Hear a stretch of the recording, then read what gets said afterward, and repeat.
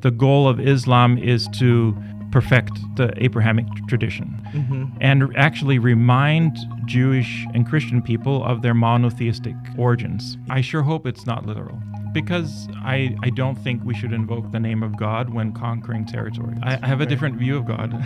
All right. I don't think God is in the business of conquering territory.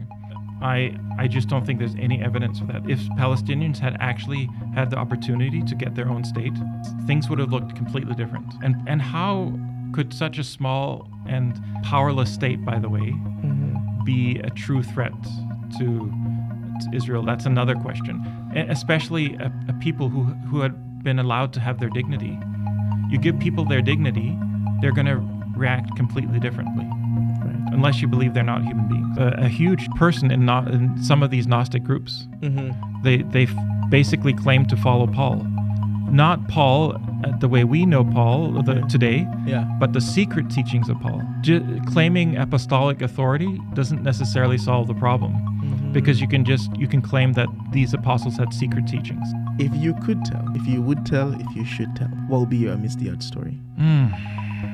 I don't think I can get too personal. Personal as you can. I think I'll have to just speak philosophically. It's not time for confession. And I'm not a priest. So yes. Yeah. Thank you so much for taking the opportunity and accepting the invitation to come talk to me. I think you are an interesting professor. I've done many classes with you since I started Berman. I think my first class with you was comparative religion. I think you guys changed that to something else now. Yeah. What is it called? Eastern and Western religions divided up into 2 semesters. What is the difference between comparative religion and Eastern Western religion? Well, the comparative religion class was 1 semester, and I had to pack all the world's religions into one half semester. Yeah. And now I don't, so that makes it a lot easier. So is that more work? Well, I had to do some more work because I had more time to teach each religion. Yeah, which is much better, because the survey course was just scratching the surface. And now I get to go a little bit deeper. Nice. Tell us a little bit about your background before we dig into the conversation. Tell us about what you do and. Well, I received my background is philosophy of religion. That's what my PhD is in. I got it while I was living in Ontario from McMaster University, and then I started out in my career in administration here at Berman. So I wasn't. I wasn't teaching full time. I was an administrator, and then I gradually transitioned into the classes that I'm teaching now. What did you do your undergrad in? In English, I completely English. Yeah. What caused the shift? Why did you go into religion? I first became. My master's is in political philosophy. Oh. So I became very interested in philosophy. First political philosophy, and then religious philosophy afterwards. And so it was just. It's just a bad habit of mine that I just want to explore a bunch of different areas, and I couldn't settle on anything, and so I'm jealous of those people who have their lives figured out from the very beginning, but I didn't. You didn't. It took time. Don't worry, I can sympathize with that. Yeah. Why do you think it was a bad habit? It's a bad habit. Well, I'm just joking. I think there are certain advantages to it, right? I have a background in a lot of different areas. On the other hand, I'm not as specialized as I could be, right? If somebody knows exactly what they want from the very beginning, then they have a ton of expertise packed into one little area, which has its advantages, right? You can make a career out of that. Yeah. But I don't have that, so I'm scattered. There are certain benefits and drawbacks with that. Yeah. Tell us a little bit about your youthful years before you had the epiphany that you wanted to move into philosophy. I don't think there's anything interesting in terms of my youthful years. I find you interesting. No, I don't know. Like high school and stuff like that. Like, were you like always, what do you say, you're a little bit scattered? Dig into that. Yeah, I was always exploring different areas. Right. And even when I got into, I didn't even know what I wanted to do when I entered university. Right. I didn't declare my major until the second year, I think. Or third year, maybe even. And I didn't even start to get good grades until the third year of my university. because I finally figured out what I was passionate about, and I poured my energy into something rather than just, not caring about anything, right? So exactly. Yeah, or caring about too many things at once. Yeah. So I chose my major, and it was English, but I was always interested in the theoretical and philosophical aspects of English literature. And so I just became really passionate about that, and then that led to other things. So did you go straight to school after your undergrad, or did you work as an English teacher for a little bit? No, I took a gap year, and then I did my master's in political philosophy. Yeah, political science. Yeah. So you kind of like politics a little bit. I like the philosophical and theoretical aspects of it. Yeah. For someone who don't, that's big words. Break it down for me a little bit. What do you mean when you say like the philosophical and aspect of it? Well, I mean, there's doing politics, being a politician, right, or being involved in political activism, and then there's thinking about politics. And I like to think about politics. Okay. Yeah. What is the advantage? Well, I think the disadvantage is that when you're thinking, you're not always acting. But I also think it's harmful to act without thinking. And I think we have a lot of people in politics acting without thinking today. You can say that for sure. Yeah, that's interesting. Like I remember the first time when I encountered your class in comparative religion, which now changed to Eastern and Western religion. And I think this is the first time I was introduced to deep thought in terms of various different religious groups. And we're always looking to Hinduism, the Islamic faith, and I've learned so many things from those things that I was like, I didn't know.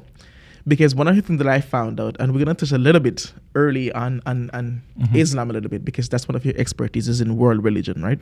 Yeah, it's a class that I teach now at Berman, and my expertise is not so much in the history of these religions, but more in again, my wheelhouse is theory and philosophy. So that's where I often get into some philosophical things in my classes, because that's where I feel most comfortable. Comfortable, yeah.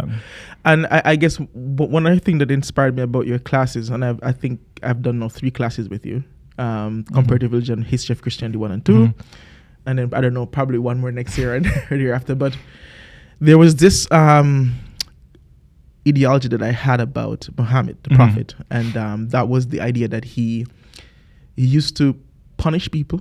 So I've always seen him as a wicked person, right? And I'm Christian, right? Yeah. But I think it's okay to explore and understand other faith, right? So that's how we can talk. Like, you learn about me, I learn about you, we learn about various different religions. And it's important for us to be properly informed when we're talking about other people's religion, right? Because sometimes we think we know, but we don't. And then one of my ignorance was that I saw Muhammad as this person, and he's often talked about like that within some realms of Christianity as someone who forcefully converted Christians with a sword, and was kind of like this evil, barbaric kind of a person who just went around. But then we started learning some stuff about him in terms of his relation with Christians. Like he actually was more tolerant. In some cases. I mean, so one of the differences between Muhammad and Jesus, for example, is that Christians believe that Jesus Christ is the Son of God, divine, right? And as well as being human, as both human and divine completely, right? 100% each. But Muslims don't believe Muhammad was the Son of God or divine in any way. He's just a prophet. Right. And which means that Muhammad is not upheld in the same way that Jesus Christ is upheld. Of course, he's honored and revered, but Muhammad was a lot more of an ordinary human being than Christ is portrayed in the New Testament. Right. So he was a military leader, for example. He was a political leader. He was a somebody who had to deal with these very, very political and practical issues within his community. Right. And so, yes, from a standard of perfection, he was not perfect, if perfect means that he was completely disengaged from politics and whatever comes along with political Right. things, right? So he got his hands dirty. Right. But Muslims do believe that Muhammad tried to move politics in a better way, in a better direction. Mm-hmm. And one of the things that Muslims revere is that Muhammad tried to bring Judaism, Christianity, and Islam together, in a sense, Right. under the banner of Abraham, the Abrahamic religions. Right. So Muhammad basically taught that all three religions come from the same origin, Abraham. Right. And so, Interesting. yes, or Adam, even going back further. But these three religions he thought belonged to they were a family.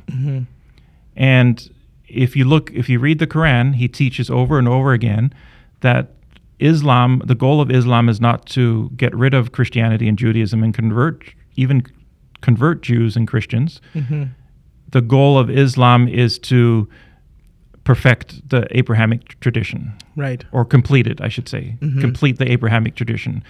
And actually remind Jewish and Christian people of their monotheistic origins. Yeah. People of the book, you would say something. Yes, exactly. So he calls Jews and Christians people of the book. And so if you read the Quran, like chapter 5 of the Quran, he says to Jews, he speaks directly to Jewish and Christian people, and he says, you should go back to your own traditions. Right. Read, in order to be faithful to God, Christians, you should read the Gospels. In order to be faithful to your tradition, Jewish people, you should read the Torah.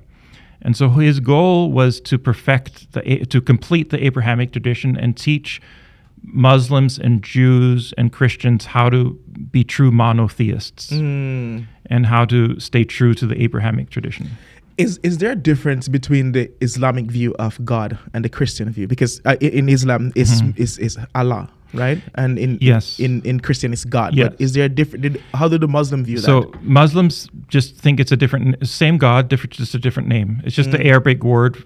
Allah is just the Arabic word for God, and so the Arabic equivalent of God. And so Muslims believe they're worshiping the same God as the Christians and the Jewish people. Really? Yeah. What is the Islamic concept of Jesus? So they believe that Jesus and all the Old Testament prophets are prophets of God. Right. Yeah. So they believe in Jesus in a prophetic sense, not like as Christian in the divinity sense, where it's God and man. Yes. Just a human being who became a prophet. Yeah. Is there a difference between Islamic pluralism and Christian pluralism? And probably you could talk about what those were first. Yeah. So Islamic pluralism was what I was discussing. Islam, Muhammad from the very beginning tried to. So from the very beginning, Muhammad from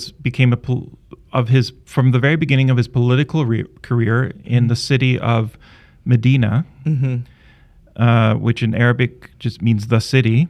Right. He was a political leader a chief in the city of Medina. Yeah. And from the very beginning, he created a constitution that was pluralistic. Right. He wanted Jewish people and Christians and Muslims to live together in peace. And ever since that time, when Muslims have been ruling over areas that included Jewish and Christian people, they have basically followed that principle of pluralism. Right. Now, that doesn't mean that everyone had the same rights. Right. I was going to come to that part. Yeah. Because in some instances, like some of the stuff that we learned was where there were different laws. Yes. So, for example, a Christian man couldn't marry a Muslim woman.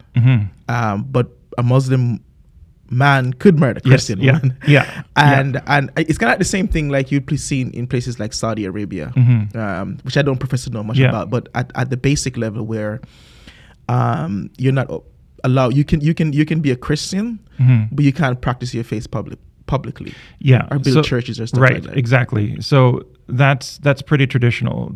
Now Saudi Arabia is very extreme example, right. but but from the very beginning, there were restrictions on Christians and Jewish people proclaiming their faith in public, for example. So that's one inequality.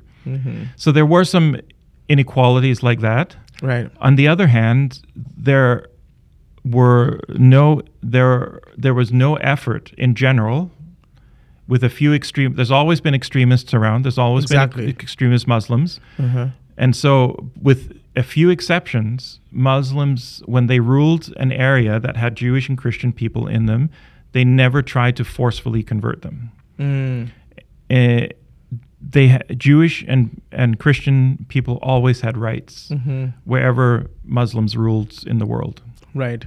And that even in India, when Muslims ruled in large parts of India, in the late Middle Ages, there was pluralism in relation to Hinduism. Hindus had rights as well. Yeah. And it's kind of like I'm trying to think about Christian state.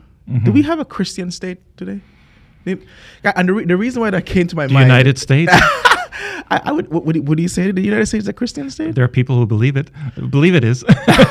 Well, I'm gonna tell you what I think, and then you tell me, and then we're gonna go back to the topic of Islam. But I think it's a secular state that is more tolerant of all religion, because so I don't know of any, and I could be ignorant about this, I don't know of any particular constitutional laws that favor Christians.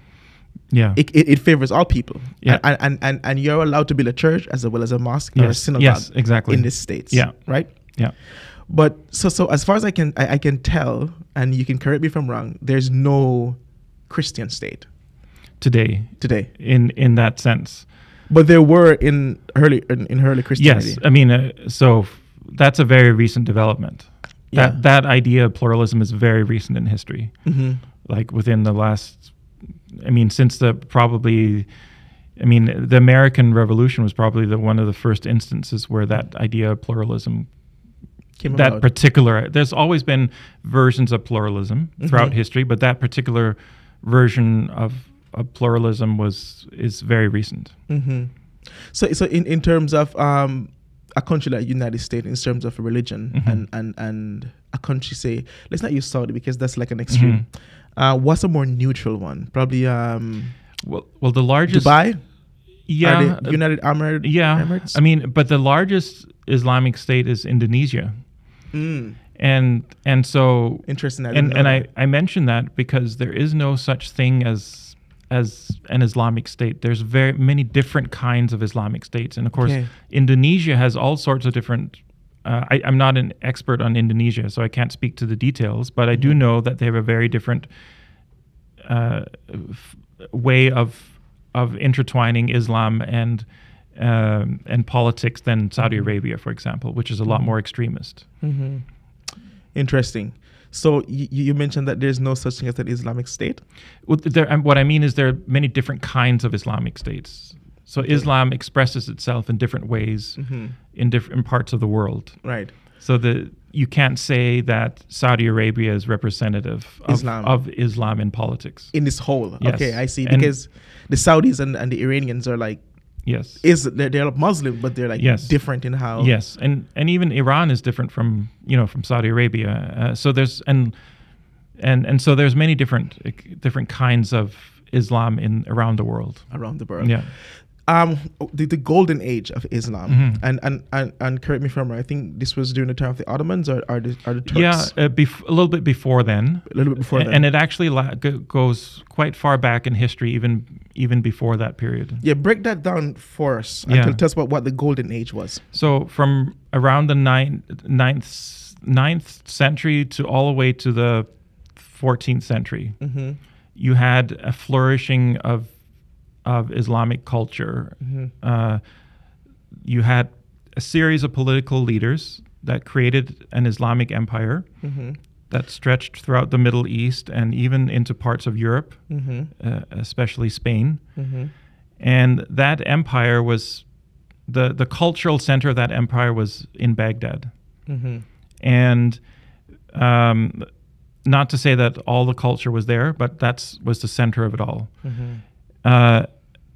And during this time period, from the 9th century to the 14th century, Islamic science, philosophy, literature flourished. And one of the legacies of this time period is that they preserved classical learning, so Greek philosophy, Greek science, for example, and they expanded on it. Another achievement was that they drew on thinkers and scientists from India, from Persia, from ancient Greece, and from around the world. So they basically synthesized a lot of information and then developed upon that. And so this was basically in the East and in the Near East and in the Western world, this was the center of civilization at the time. And that's really important to mention, because some people think that Islam is incompatible with civilization. Right. Yeah. That there's just the Quran and prayer. Yes. And that it's a very backward religion. But actually it's the opposite if you look at history. The history of it. Yeah. And to some extent this continued into the Ottoman Empire, which was also Islamic. Islamic, right. Yeah. And that basically declined when the Ottoman Empire declined. Which was about when? So it started, I'm not a historian, but I think it started to decline in political and economic influence around the 19th centuries. 19th centuries. Yeah. Okay. Yeah. It's interesting that when I first learned about like the golden age for the Islamic religion, and in terms of like literature, philosophy, and even when when the Ottoman Empire became prominent for medicine. Yes. And there's a series on Netflix. There's a movie that talks about the Ottoman Empire. Oh, really? Yeah. And I think it was like it was describing the fall of the empire, but it was showing you like people even from the United States during that time, because then the US, I think, was a thing. It probably wasn't a superpower yet. I don't know for sure, but a lot of students would go from the US to places like Istanbul, like in Turkey, where they had some of the best medical schools. Right. To study to be a doctor. Right. You should watch that. That's okay. It's kind of fascinating. I'll have to look at that. But on the issue of the Middle East, so you said that just before the Ottoman Empire, the Islamic faith had like an establishment in what is known today as Baghdad. Were they occupying Jerusalem at that time? Like, did they control the whole Middle East? Yes, that happened pretty early on. So they controlled Jerusalem and the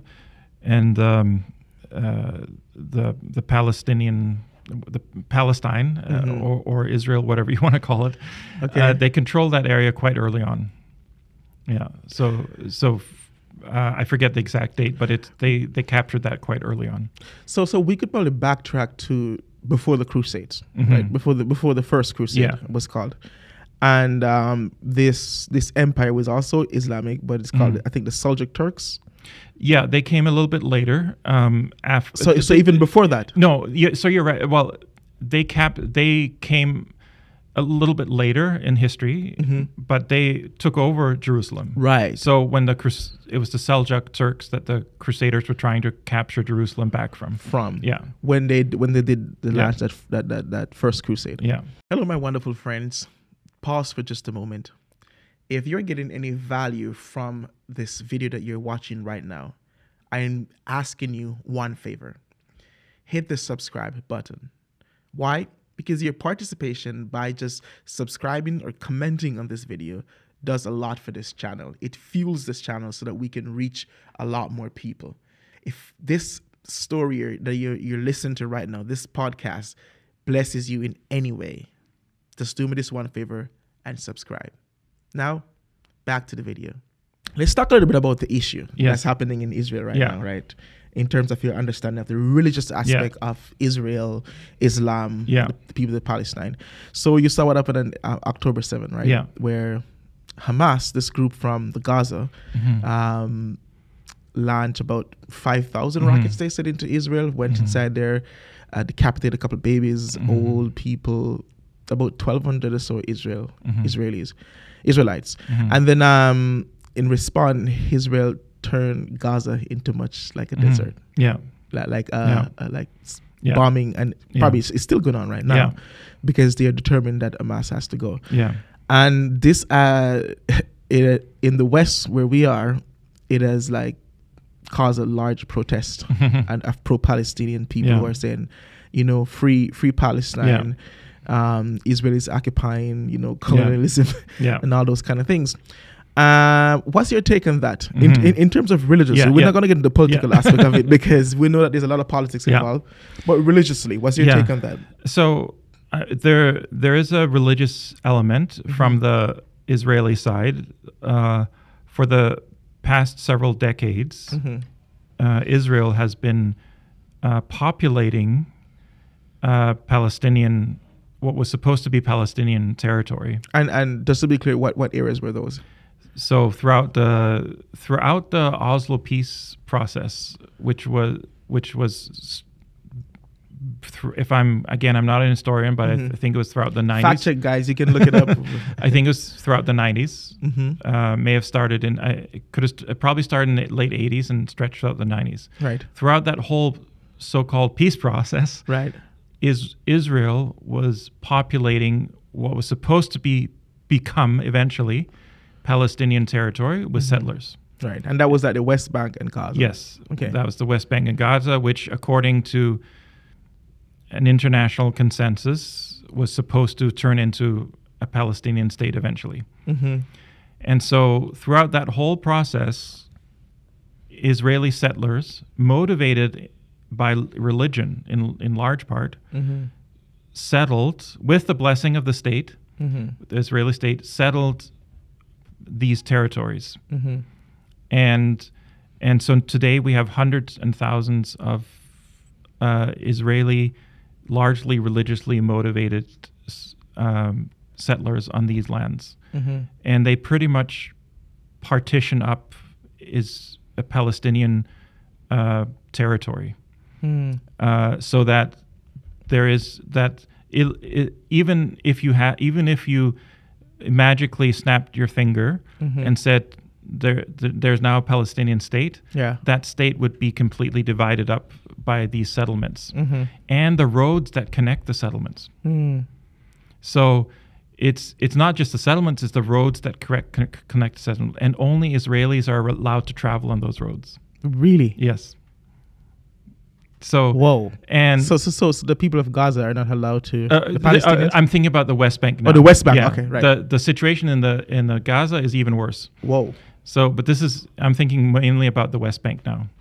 So, one of the arguments that I hear in terms of this, and just a disclaimer, I'm reading and I'm learning about this thing mostly when it just happened in October 7th, and so I don't know a lot, but. One of the arguments that I hear people make is the occupation of Israel. They say Israel is occupying Palestinian land. And one of the counter arguments that I normally hear to that is that, well, Israel pulled out of Gaza in 2005, I think, or 2000. I don't remember the exact date. You could look it up. And the people of Gaza, in turn of Israel, like withdrawing from Gaza, elected a tyrannical government, Hamas, that we know right now, who just came in, oppressed the Palestinian people, like just really was very tyrannical and vindictive and judgmental towards his own people, like cruel. That's the idea that we get. And people are saying that, so you're saying Israel, because of the Israel occupation, then Palestinian people are suffering. But here's an instance where Israel actually withdraw from. So again, this is not my area of expertise. This is the historical political section. So I can talk about the religion, but here's what I understand. Okay, so my understanding is that Israel technically pulled out of Gaza. But you said technically because they continue to control it from the outside. That's true. And one of the means of control was a very, very oppressive embargo. That caused a tremendous amount of suffering in Gaza. So here's how I view it. the Gazans reacted, and I would say the Palestinians have reacted the same way that all oppressed peoples have reacted throughout history. Not perfectly. Nobody who's inhuman. No human beings throughout history have reacted perfectly to oppression. Right. But they reacted in their. The main thing I want to emphasize is that Palestinians are human beings. Right. And they react in the same way that other human beings react. Yeah. And so they reacted the same way that other human beings throughout history that are oppressed have reacted. Here's a political movement, the Hamas, that's willing to stand up for us. Yeah. And they were like, okay, and we'll at least they're doing something. Right. Whereas the Palestinian Authority was viewed as being too weak and too in bed with United States and Israel. And so, yeah. And I mean, there's a level of hypocrisy to it too. So to even people here who are saying they're pro-Palestinian, right? Pro-Palestine. Because like, I mean, they've been suffering. Yeah. Where were you all along to protest? like you're now just seeing it. Now you certainly you suddenly care. Yeah. But let's go back on the religious front. Who has the claim? Who does that land belong to? Well, the settlers think that the land belongs to them. That's the Israelis. Those Israeli settlers that I was just talking about, right? Who are settling what was supposed to be Palestine. They're settling that land because they think God gave them the right to own that land. To own the land, but he did, didn't he? From the Old Testament. From the Old Testament. So let's dig a little more, like where God told Abraham that he would give him the land forever, right? And to his seed and to his children. That's his promise. That's very clear in the Old Testament. And we know that those people are the Jewish people. And, you know, there's a literal interpretation of that, and there's also a spiritual interpretation of that in terms of the New Jerusalem. But we're not going to get into that too much. But from a literal perspective, God did tell the Jews that I'm going to give you this land. So by that, they have claim, and we've seen this land being conquered and taken over by various different groups throughout history.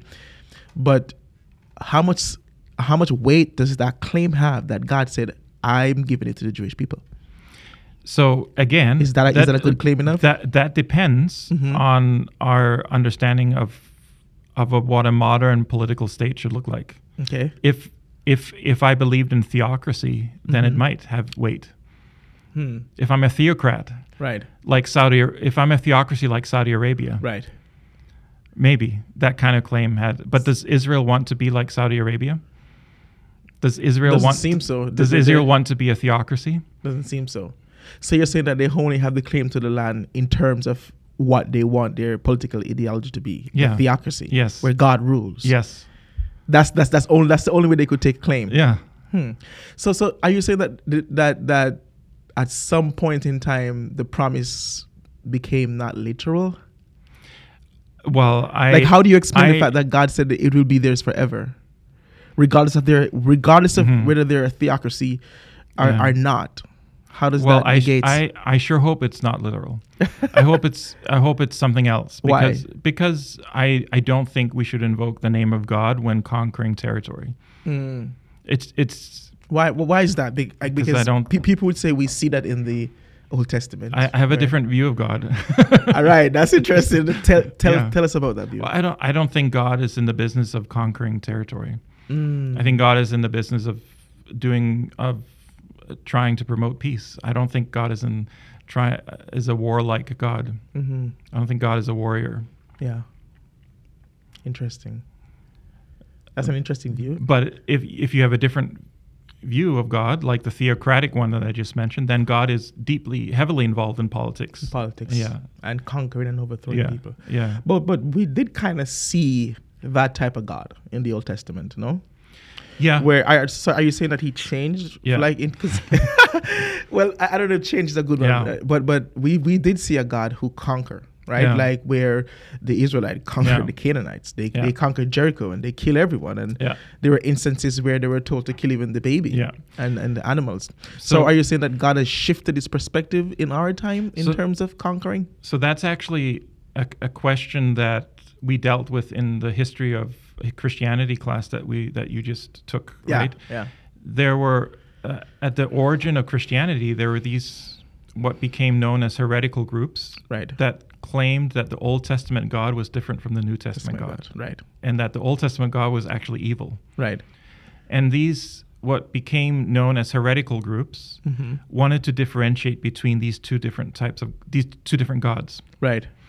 And so, but mainstream Christianity eventually settled. What became mainstream Christianity settled on the idea that that's actually the same God. We're worshiping the same God as the ancient Israelites worshipped. Right. And then you get into this problem where, well, there seems to be some differences in the way God is depicted. And how do you reconcile those differences? And that's the same idea, right? The question that you're asking is a very good one. Yeah. Yeah. Very, very packed one that we probably need more time to talk about. Exactly. I know this is probably an unfair question to ask you, because I don't see that no one knows it. Everybody's trying to figure it out. What do you think is the solution for what's happening in the Middle East? Do you think,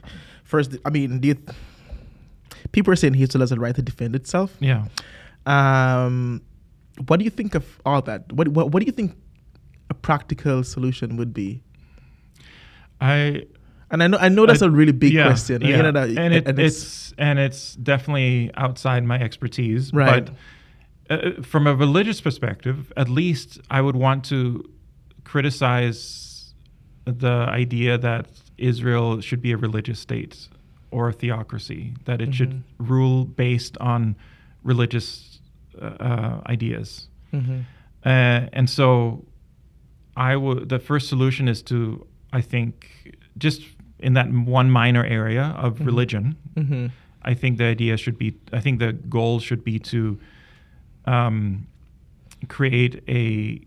to push Israel towards being a more pluralistic state.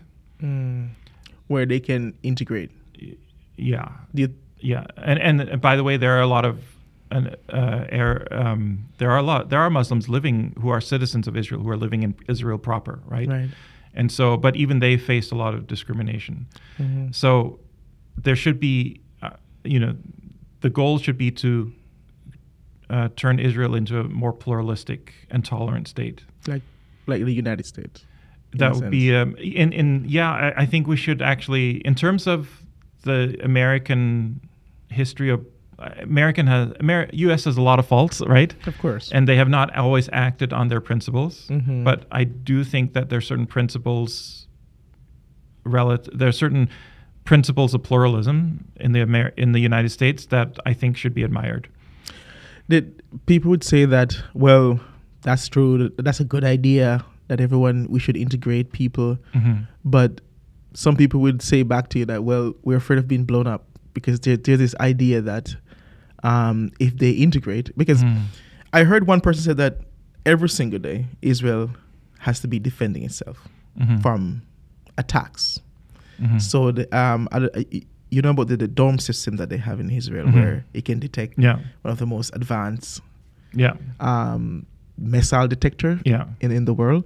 So there's this idea that they're constantly being bombarded. What to say integration would make that worse? And here we get into this problem. We get into another religious problem. Part of the reason we can make that argument is because of our view of Islam. That Palestinians are Muslims and that they're so radical. They just want to destroy Jewish people. Right. And so what I was arguing earlier, that's simply not the case. Muslims historically have not done that. They have not had that motive to destroy Jewish people. They've wanted to throughout history, Muslims have wanted to coexist and have actually coexisted with Jewish people. Right. This issue between Jewish people and Muslims is very recent. Yeah. Probably since Israel became a state. Since the creation of Israel, this has been an issue. But before that, this wasn't an issue. Some people would say that that Palestinians don't want an integration. They just need Israel to leave the Middle East. Yes, and so that has been the preferred solution for a very, very long time. Okay. But the problem is that Israel is making that impossible by as I said, partitioning up what was supposed to be the Palestinian state. The West Bank and Gaza. Yeah, yes. And so, how are you going to forcefully remove all of these hundreds of thousands of religiously motivated settlers? Are you just going to remove them? And so what do you do then? If you can't, if you're not going to be willing, what Israeli government is going to be willing to forcefully remove these hundreds of thousands of Israeli religiously radical, actually, Israeli settlers? Who's going to do that? And so, how are you going to create a Palestinian state that is independent, that has control over its own territory and is contiguous, that is connected? Because right now that's practically impossible. Yeah. And so that has been the hope for a long time, that Palestine could have an independent state, but how is that possible practically now? Yeah. And so the only solution from an Israeli perspective is to keep Palestinians in the state of limbo. They can't have their own state, and they can't be part of Israel. So they have to be stateless. In a prison. They have to be refugees. Yeah. Because it seems like if they became powerful, there's a fear that, okay, then we're going to have to contend with them. If they became fully integrated into Israel, they would probably be the majority, or at least very close to the majority at this point. Oh, really? So we'll probably see more a Palestinian government in Israel than an Israeli government. It would, again, this might also be a pipe dream, because Israelis would never allow that, right? Exactly. So, but if it were possible, it would then be a normal democratic state where the people living had full right. People living in that territory would have full rights. Right now, Palestinians don't have full rights. Yeah. They don't have the rights that we enjoy. Yeah. The rights of mobility, the right to vote. You mentioned that they can't leave Gaza and stuff like that. Yes, and even the West Bank. There's issues with leaving the West Bank, and they don't have the right of mobility around the West Bank because it's divided up, and there's territories for there's roads for Israelis and roads for Palestinians. It's like an apartheid situation where you have separate roads, and so Palestinians don't have the right of mobility. They don't have the right to vote in relation to the political powers that control their lives. They don't have voting rights when it comes to this in Israel, right? And it's Israel that's basically controlling their lives. Even though there's local government that they can vote for, they can't really vote to change the decisions that the politicians that are really controlling their lives make. So they don't have full voting rights in the way that we enjoy voting rights. So they don't have control of their own water. Palestinians don't have control of their own water. Israel controls the water. Whoa. Yeah. So really, from top to bottom, they just don't have the rights that people who live in a state have. Right.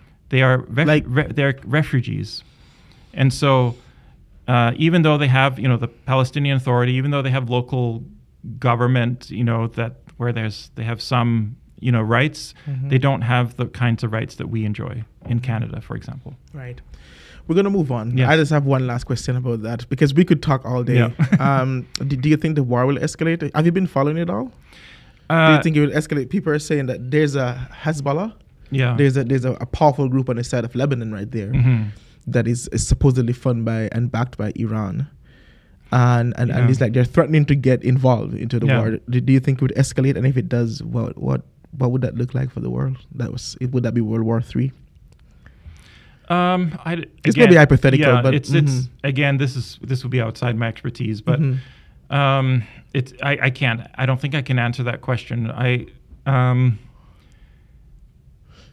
I don't know what the implications are outside of Palestine, because I don't know how much the world actually cares about Palestine. Yeah. I'm talking about even the states in the Middle East have to the American empire, if you will, Yeah. Well, is it an empire? has so much influence in the world Mm-hmm. that I don't know how the even the Arabic states in the Middle East cannot are even the Arabic governments of the Middle East are aligned. Many of them are aligned in some way with the United States in some way. Mm-hmm. And so America has so much influence, and you have these Arabic states that don't necessarily have a lot of sympathy for the Palestinians. Right. In fact, in states like Jordan, the Palestinians are destabilized. There's tons of refugees in Jordan, for example, and there is destabilizing population because you have all these refugees in Jordan. You have a ton of refugees, Palestinian refugees, in Lebanon, mm-hmm. and that creates certain political tensions. Right. And so the Arabic states are not necessarily, they have to be on the side of the Palestinians in terms of rhetoric, mm-hmm. but they're not necessarily on the sides of Palestinians in practical terms. Yeah. It's different with the wider Arab populace. Mm-hmm. The Arabic people in general are on the side of the Palestinians. Right. And so they are unhappy in general. This is my impression, at least, with the way that the states that they live in aren't necessarily as pro-Palestinian as they would like. Yeah. And so you have this tension between the governments and the populace. The populists are very pro-Palestinian, but the governments are not necessarily always that pro-Palestinian. Yeah. Okay, we're going to move on to something else. I think everyone can agree that we sympathize with the Israelis who lost families and loved ones, and we are sympathizing with the Palestinians who are losing their life as well. So that's... People dying is a bad thing. No, I would condemn both, all those actions. Right. My only point is that we have to understand the history. And here, I'm not an historian, but I've tried to at least come to a better understanding of the history. Mm-hmm. And so when we understand the history, right, then I think we can understand that Palestinians are reacting the same way normal human beings would react. Right. And so if there's one takeaway, it's that Palestinians are human beings. Right. They're not animals. Yes. Mm-hmm. They're not special. They're not, an alien race, or they're not so indoctrinated that they've lost their humanity. Right. And even their doctrines are pluralistic. That was my other point. Mm-hmm. So first of all, their religion is pluralistic, mm-hmm. at least when it comes to Jewish and Christian people. Right. Traditionally, it's been pluralistic, number mm-hmm. one. And then number two, the Palestinians are human beings, like any other human beings, and they're just reacting the way others have reacted throughout history. Mm-hmm. And so if we understand if we come to an understanding of the humanity of the Palestinians, then I think we would make progress, because we justify so much. As you said, we justify Israeli actions on the basis that the Palestinians are somehow a unique threat to the state of Israel. Mm-hmm. But I just don't think there's any evidence for that. If Palestinians had actually had the opportunity to get their own state, mm-hmm. like was supposed to happen, which is free of Israeli occupation. Yes, that's what a Palestinian state would look like. Yeah. Yes, things would have looked completely different. Mm-hmm. And how could such a small and powerless state, by the way, mm-hmm. be a true threat to Israel? That's another question. Especially a people who had been allowed to have their dignity mm-hmm. for the first time in centuries mm-hmm. or in decades, right? You give mm-hmm. people their dignity, they're going to react completely differently. Right. Unless you believe they're not human beings. Mm-hmm. So you're saying there's a humanity in all of us. Mm-hmm. And when we're treated fairly and we're treated with respect, we respond. Yeah. Yeah. And by the way, that comes amidst the odds. That philosophy comes from a religious background. Right. And just for the record, you're Christian. Yes. Yeah. And I believe that all humans are created in the image of God. Mm-hmm. And so we all have the same humanity. Yeah. Amen. If you don't believe in that kind of if you don't believe we all come from the same source, Mm-hmm. then you might have a different view on this. Yeah. But if you all believe that all human beings, all creation comes from the same source, Mm-hmm. the same creative source, Yeah. then we all share the same biology, the same psychology. That's true. We're all one in a sense. Mm-hmm. I like that you brought that up because I've read a little bit about the Rwanda genocide, Mm-hmm. and others like it. Mm-hmm. So like, even Nazi Germany and stuff like Mm-hmm. that. And it is so true. The rhetoric Mm-hmm. that led to those mass genocide was the idea that these people are less than humans. Yes. Because I remember in terms of the Rwanda genocide, when it initially started, there was like all this propaganda that was being spread Yeah. over the radio by Yeah. various propagandists, like people. And one of the things that they were saying was that the Tutsi, I think Mm-hmm. they were cockroaches. Mm. They were the scum of the earth, Mhm. and they needed to be eradicated. You need to Yeah. get rid of them. Yeah. And it's really interesting when you debase someone to the level of a cockroach or of an animal. Mhm. If we see those things in our homes, we try to kill them, Mhm. right? Yeah. We set various traps to Yes. catch like rats Yeah. because we think they're a pest and they're a plague. Yeah. And so when you're so right, when you debase human beings to the level of that, Yeah. then you feel more comfortable in committing crime against them. Yeah. Yeah. Yeah. Yeah. Very And good point. I think that's a lesson that we all can learn, is that we all have our humanity, Mhm. and that comes first. Yeah. All right, we're going to move on. We're not going to talk about that anymore. Let's look at the development of Christianity because we're on a Christian podcast. And we already mentioned that, right? We talked about a little bit. About heresy, right? Yes, we talk about it. It was so interesting to me because one other thing I would say to anyone who is a Christian, Mhm. if you can take a course on the history of Christianity, then Mhm. take it. Mm. If you can take a course of the history, like for example, I did History of Christianity 1 and 2, Mhm. and I learned so much about my faith that I didn't know. Yeah. Right? And there were many times questions arose about like the scripture, Mhm. about various groups, and I don't know where I would get my answers from. They were probably just made up answers that I have, and I just like, for example, the Bible, Mhm. right? Where I grew up, there's this idea that the Bible was created by white men, Mm. and the white man created the Bible as a means of oppression. So it's the colonization of the people, and the Bible was a tool by which they used to conquer the people. And I mean, that can be said, that the Yeah. Bible was used to, like we just talked Yeah. about, the name of God was used Yeah. to do many atrocious things to Yeah. people.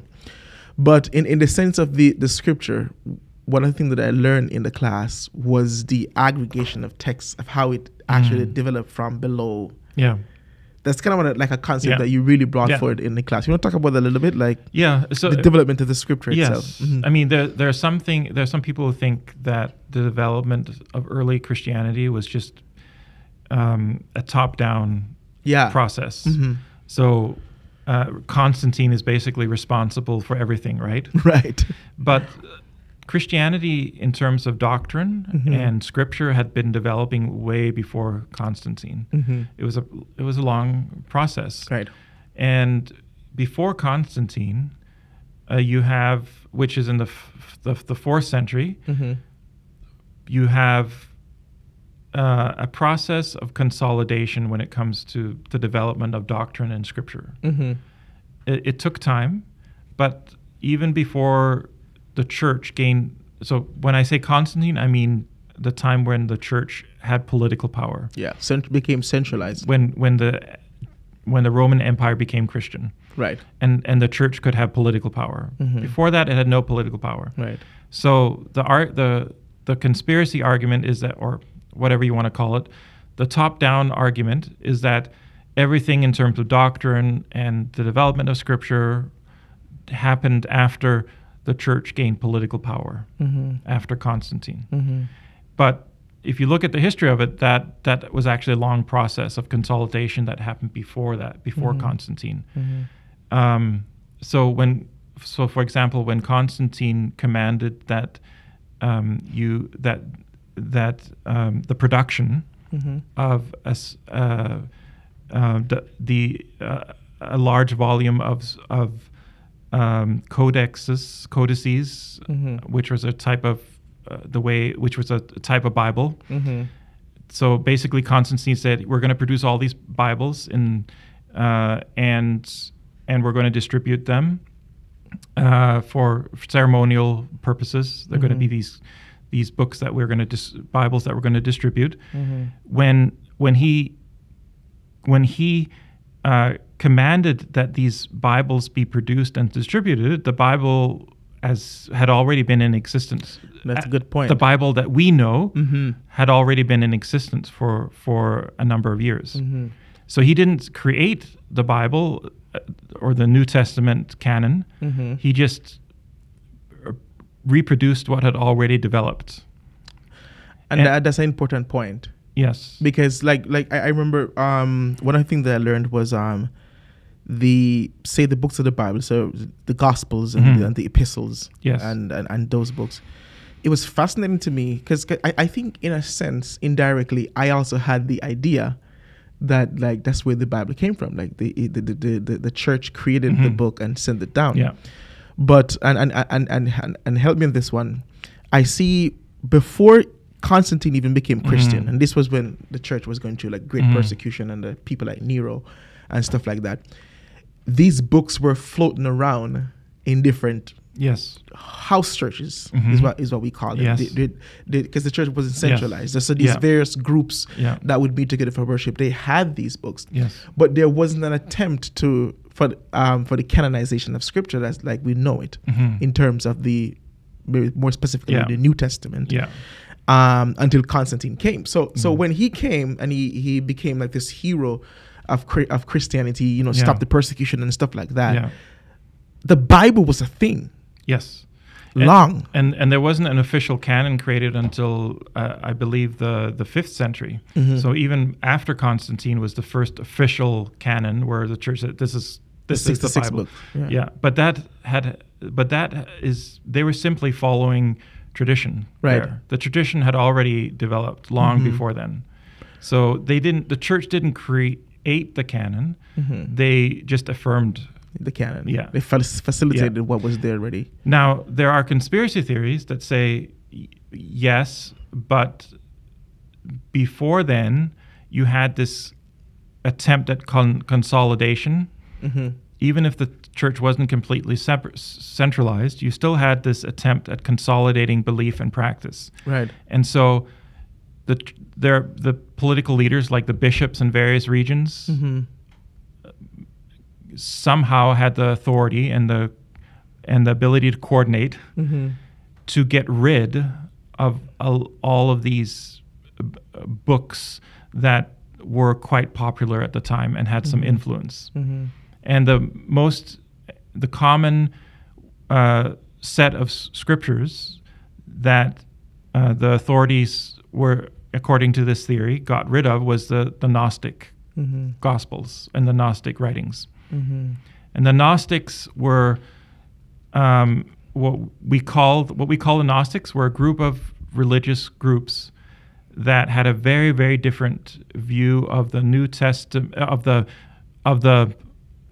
their God and the Old Testament God, as I just mentioned. They thought, the Gnostics thought that the Old Testament and the New Testament God were two different gods, and the Old Testament God was evil. And they also thought creation was evil. Right.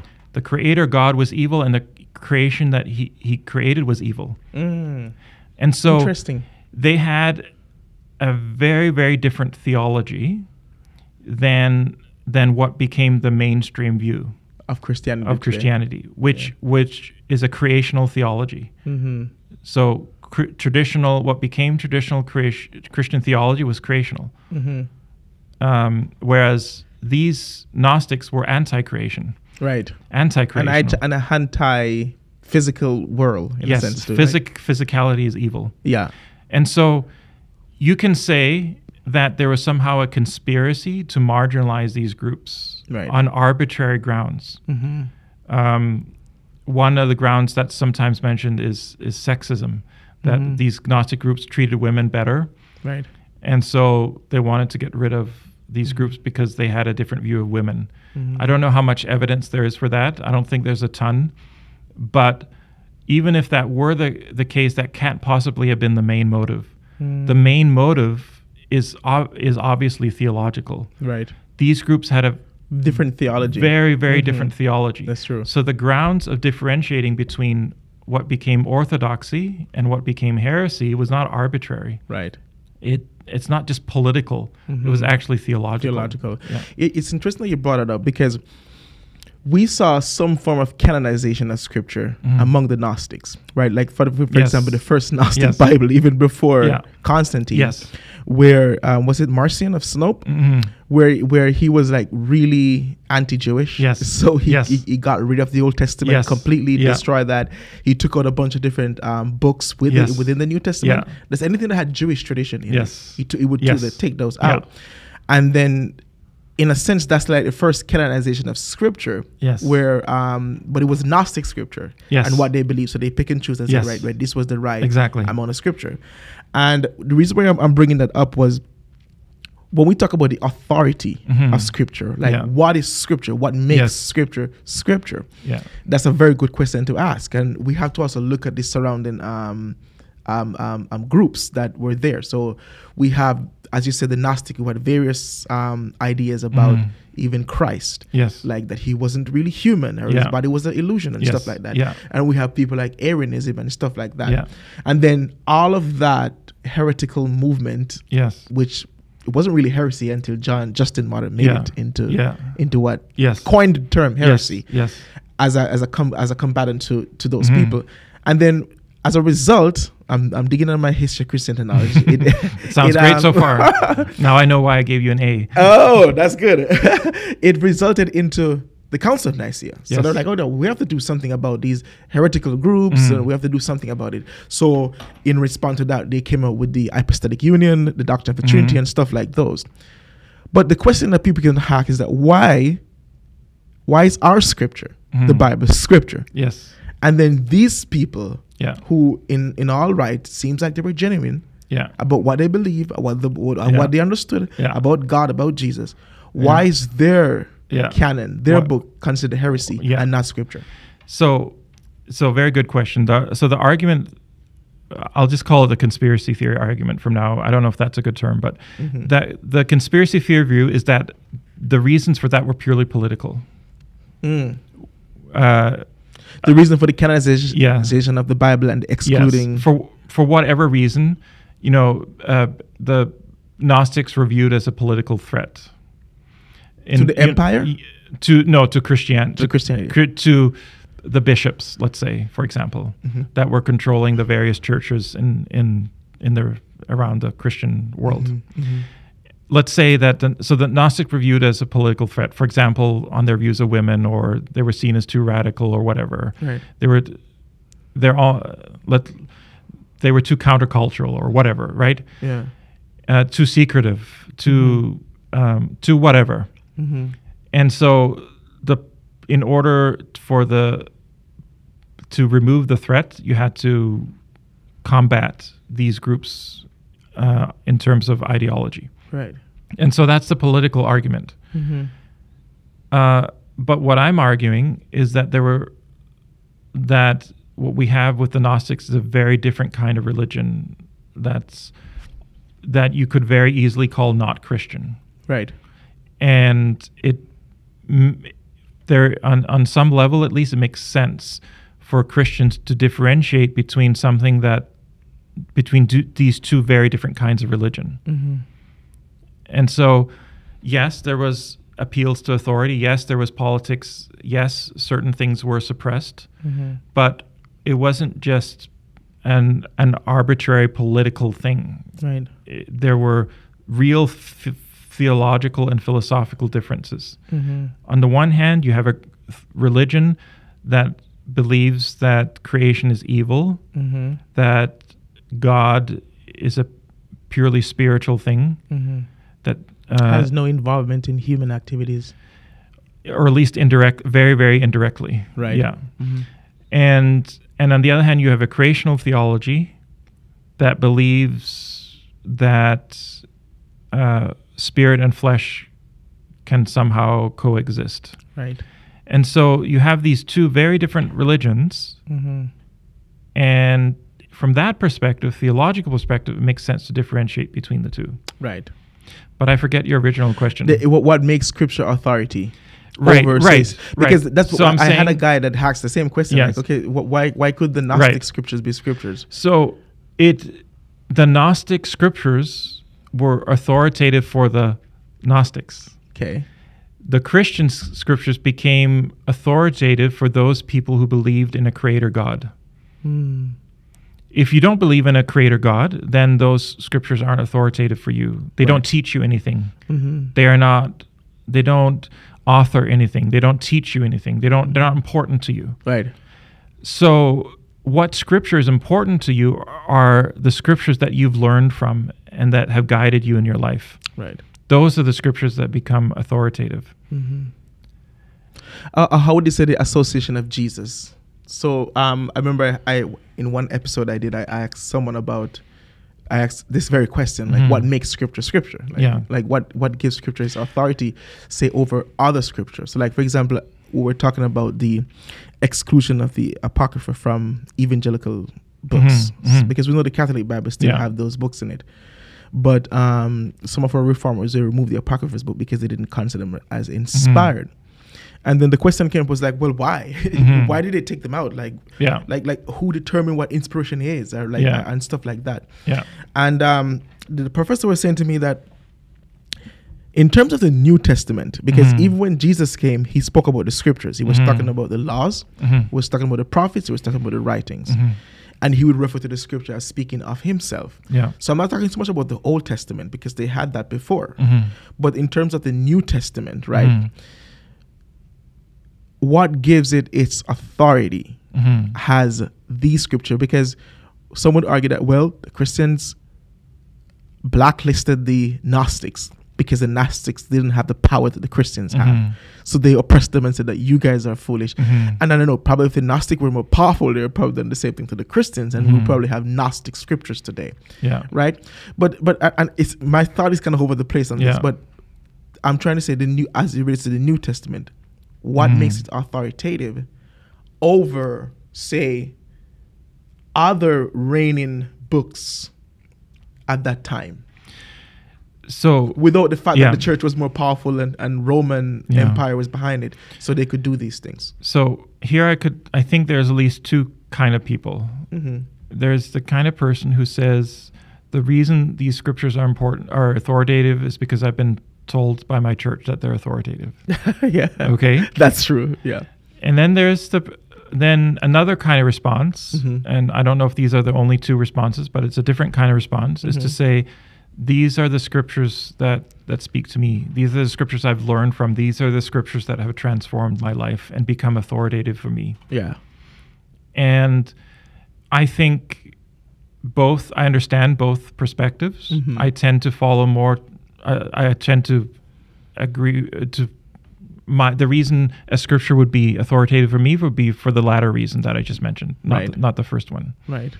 So those are two different kinds of responses I think that people can have.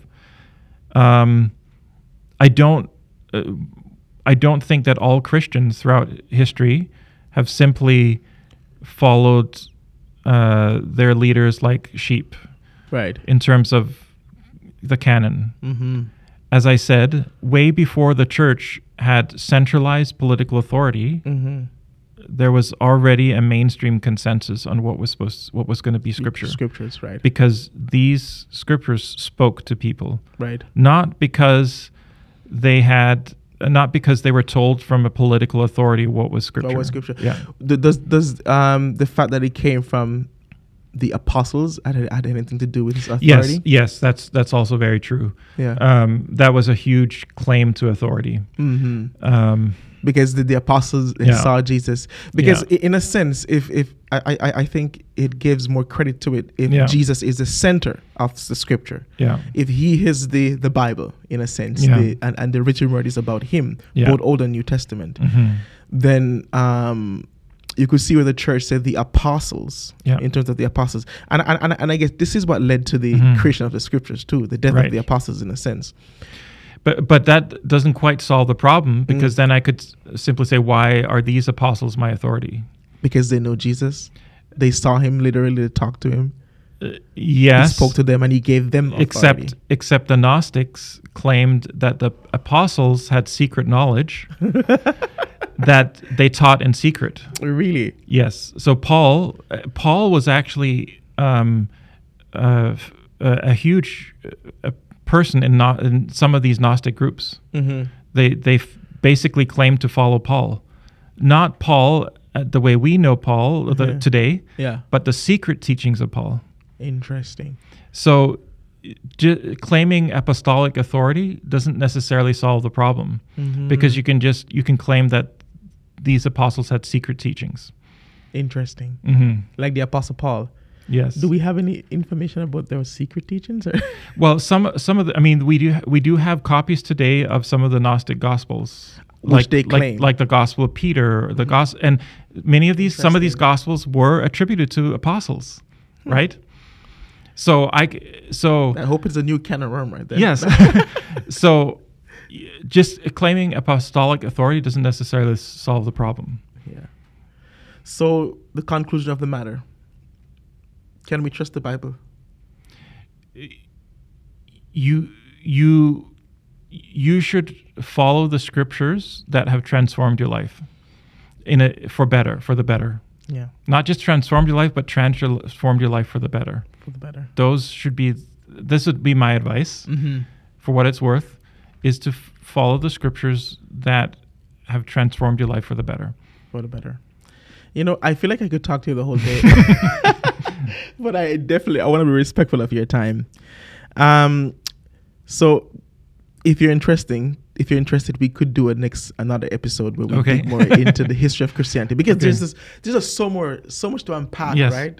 Because I actually wanted to go to and we'll just touch a little bit on this, and then we're going to wrap it up. But a little on the relationship between Islam and Christianity. This is kind of what we wrote about. Yes. And one of my take on that was the relationship was more for the most part was peaceful initially, at least at the initial stage of, say, Muhammad. But when it led down to places like the Crusade, we see it kind of get really bloody, where there was a lot of fights between. So in comparison to the relationship between the Christians and Muslim in the early church to now, would you say there's a drastic difference? Would you say we're more tolerant of each other, or it? Because I don't see a lot of bloodshed in terms of war. Yeah. Holy wars, for example. Yes, we don't go on crusades anymore. Right. Thankfully. But on the other hand, there's a tremendous amount of prejudice against Muslims from Christians, and a lot of misunderstandings and disinformation out there. Right. And as I mentioned, in the 20th century, for political reasons and historical reasons, you also have a rise in Islamic radicalism as a response to the creation of Israel and other political factors. Right. Like the Iraq War. The Iraq War, the second Iraq War, destabilized the Middle East to such a degree that you get all these radical groups emerging from that situation, like ISIS.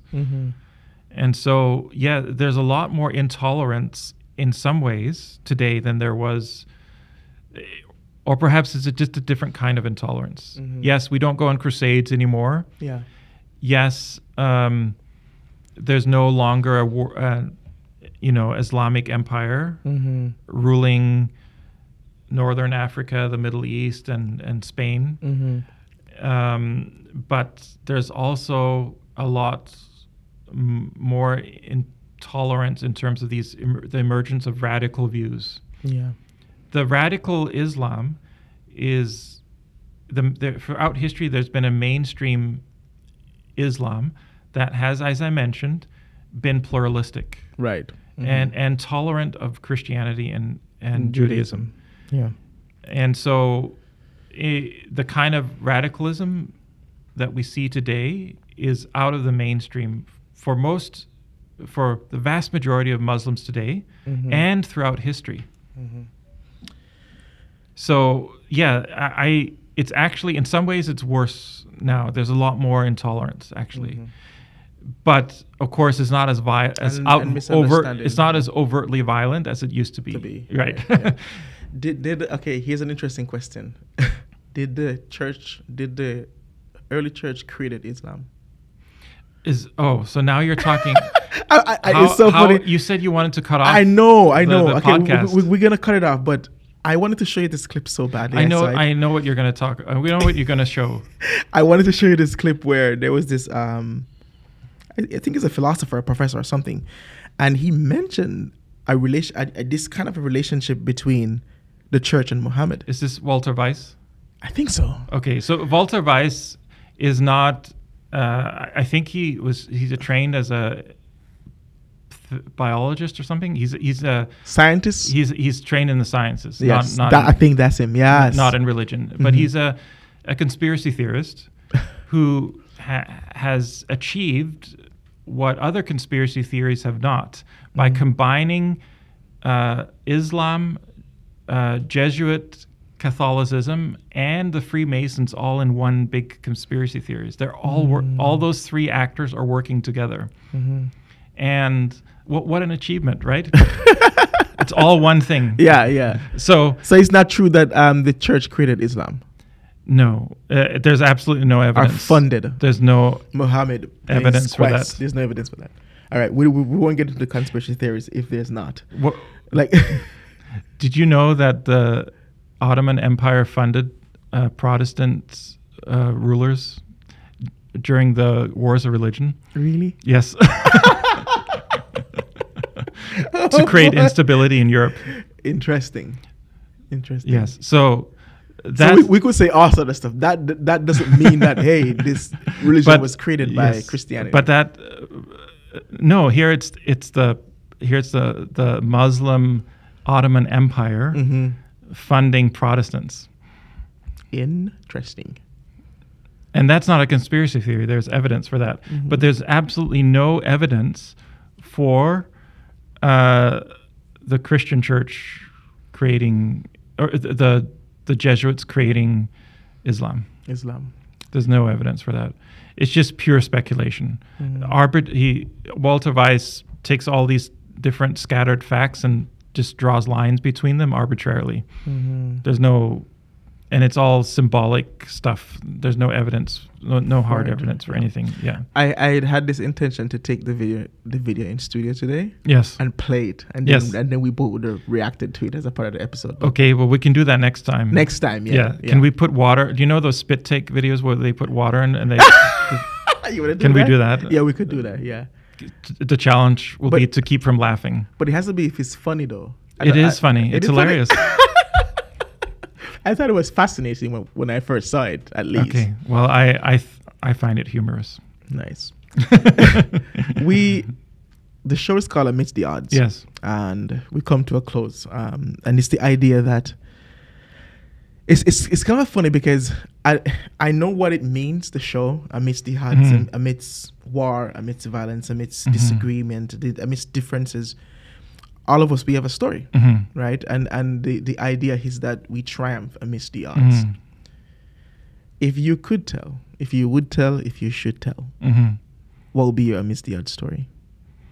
Personally or? Personally. Personally?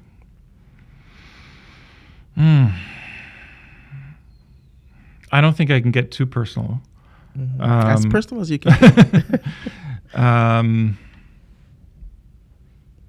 I think I'll have to just speak philosophically because I can't get too personal. I don't think. Is there a reason? Well, I'm a very private person. Yeah, it's not time for confession. And I'm not a priest. So yes. Yeah. Speak your heart, whatever it is. Yeah.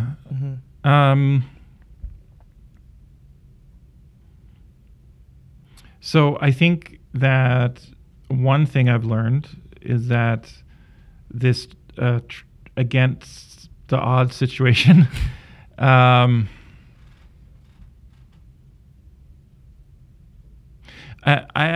actually think that what I've learned over the years is that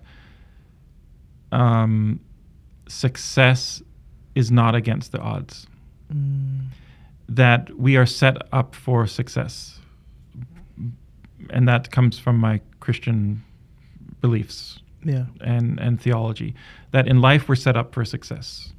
And the times that I've been the most unhappy are the times where I haven't recognized that, and where I've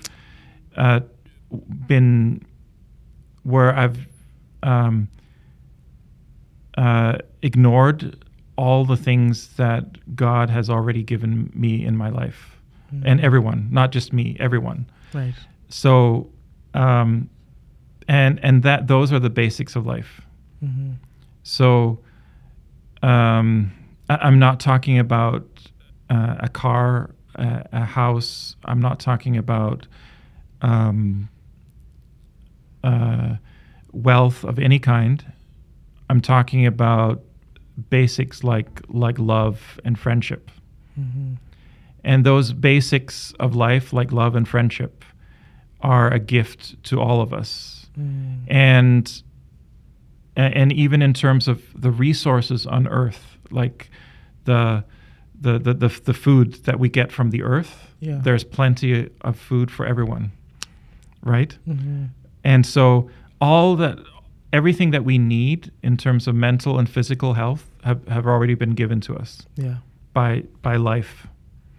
And the times in life where I've been the unhappiest are the times where I haven't recognized that, where I've been too prideful, too ambitious, in a sense. I want to conquer the world kind of stuff, rather than being grateful for those gifts of life. Wow. So I'm at my worst sometimes when I'm my most ambitious and prideful. Interesting. Yeah. Not that we shouldn't be ambitious in certain areas, right? We should do the best that we can in whatever area that we've chosen to focus on in life, right? Right. There's nothing wrong with being ambitious, but I'm just saying that in my life personally, it's the times where I've been most ambitious that I've been the worst kind of person. Wow. Maybe that just applies to me, but that's my personal take on it. Yeah, no, that's powerful. Practicing gratefulness does help you with your mental health, with satisfaction, with humility and stuff like that. Because the world is just like grab. Yes. You should always try to be the biggest, try to be the best, push yourself beyond the exactly. limit. And no one said, okay, stop, reflect, and be grateful for the things that you have. And unfortunately, the only time I learned those lessons is when my pride and ambition fails. Yeah, because it's like you're trying to grab something, right, like that you want, or you probably have a perception that this thing will make you fulfilled. Yes. Like if I get it, then everything will be okay. Not knowing that you're okay already. Yes. You're fine. You have you have good friendship. Yeah. You have a good family. You have kids. You have, all those things that grounds you in life. Responsibility. Yeah. And so, I mean, people are going to say, well, you can say that because you're privileged. You live in Canada, right? But I'm actually talking about, and there's all sorts of injustices like hoarding wealth. But what I'm saying is that for all people universally, we have been given everything we need by nature, by God, right? Yeah. And the reason that we don't have even the basic needs of life, like even friendship or food or love, is because we live in a corrupt world. Yeah. So it has nothing to do with privilege. It's not because we live in a certain. It has privilege. It has to do with privilege in the sense that at least I have the opportunity to enjoy those gifts. I'm not so oppressed that I don't have the opportunity to enjoy those gifts. But it's not privilege in the sense that I'm saying we should be trying to that success equals wealth, for example. Right. I'm not successful in life because I have money or wealth. Right. I'm successful in life, I believe, when I develop my friendships, when I have love in my life, when I just have the basics of the basic resources in order to live. Yeah. And flourish as a human being. Yeah. Just the very basics of life. And then there's also certain pitfalls with privilege, by the way. As I mentioned, you can get away from the basics and say, I want to achieve X, Y, and Z, and that can be a huge distraction in life, which it has been in my life, right? Yeah. And so, as I mentioned, the times that I've fallen from that, where my pride has gotten in the way, where my ego has gotten away, those are the times I learned those lessons. Yeah. Important. And that's actually sometimes when I'm at my best, when I'm at my lowest, because no longer is my ego getting in the way. When I've been humbled, right? Yeah, and you're able to see the things that matter. Yes, exactly. I like that. That's a powerful advice for me. That's a good way to I think it's relevant. I think it might be relevant to everyone because we all have an ego. Yeah, we do. All of us. And the pride. And they need to be the best. And they need to be ahead. And they need to be the leader and all those kind of things. Yeah. But the thing that I've really been thinking about the most recently is that I'm not the center of the world. The world doesn't... I can do my part to make the world a better place. Yeah. But ultimately, my contribution is going to be very minor compared to the magnitude of the world and God, right? And God, yes. That's a very humble stand to take. Thank you for that advice. Well, that's my advice. It's a hard lesson to learn, I think. Yeah. Dr. Graham, thank you so much. Yes, you're welcome for talking to me today. You're welcome. And I look forward to having you back. Okay, you're gonna keep trying to get me into trouble. We're gonna.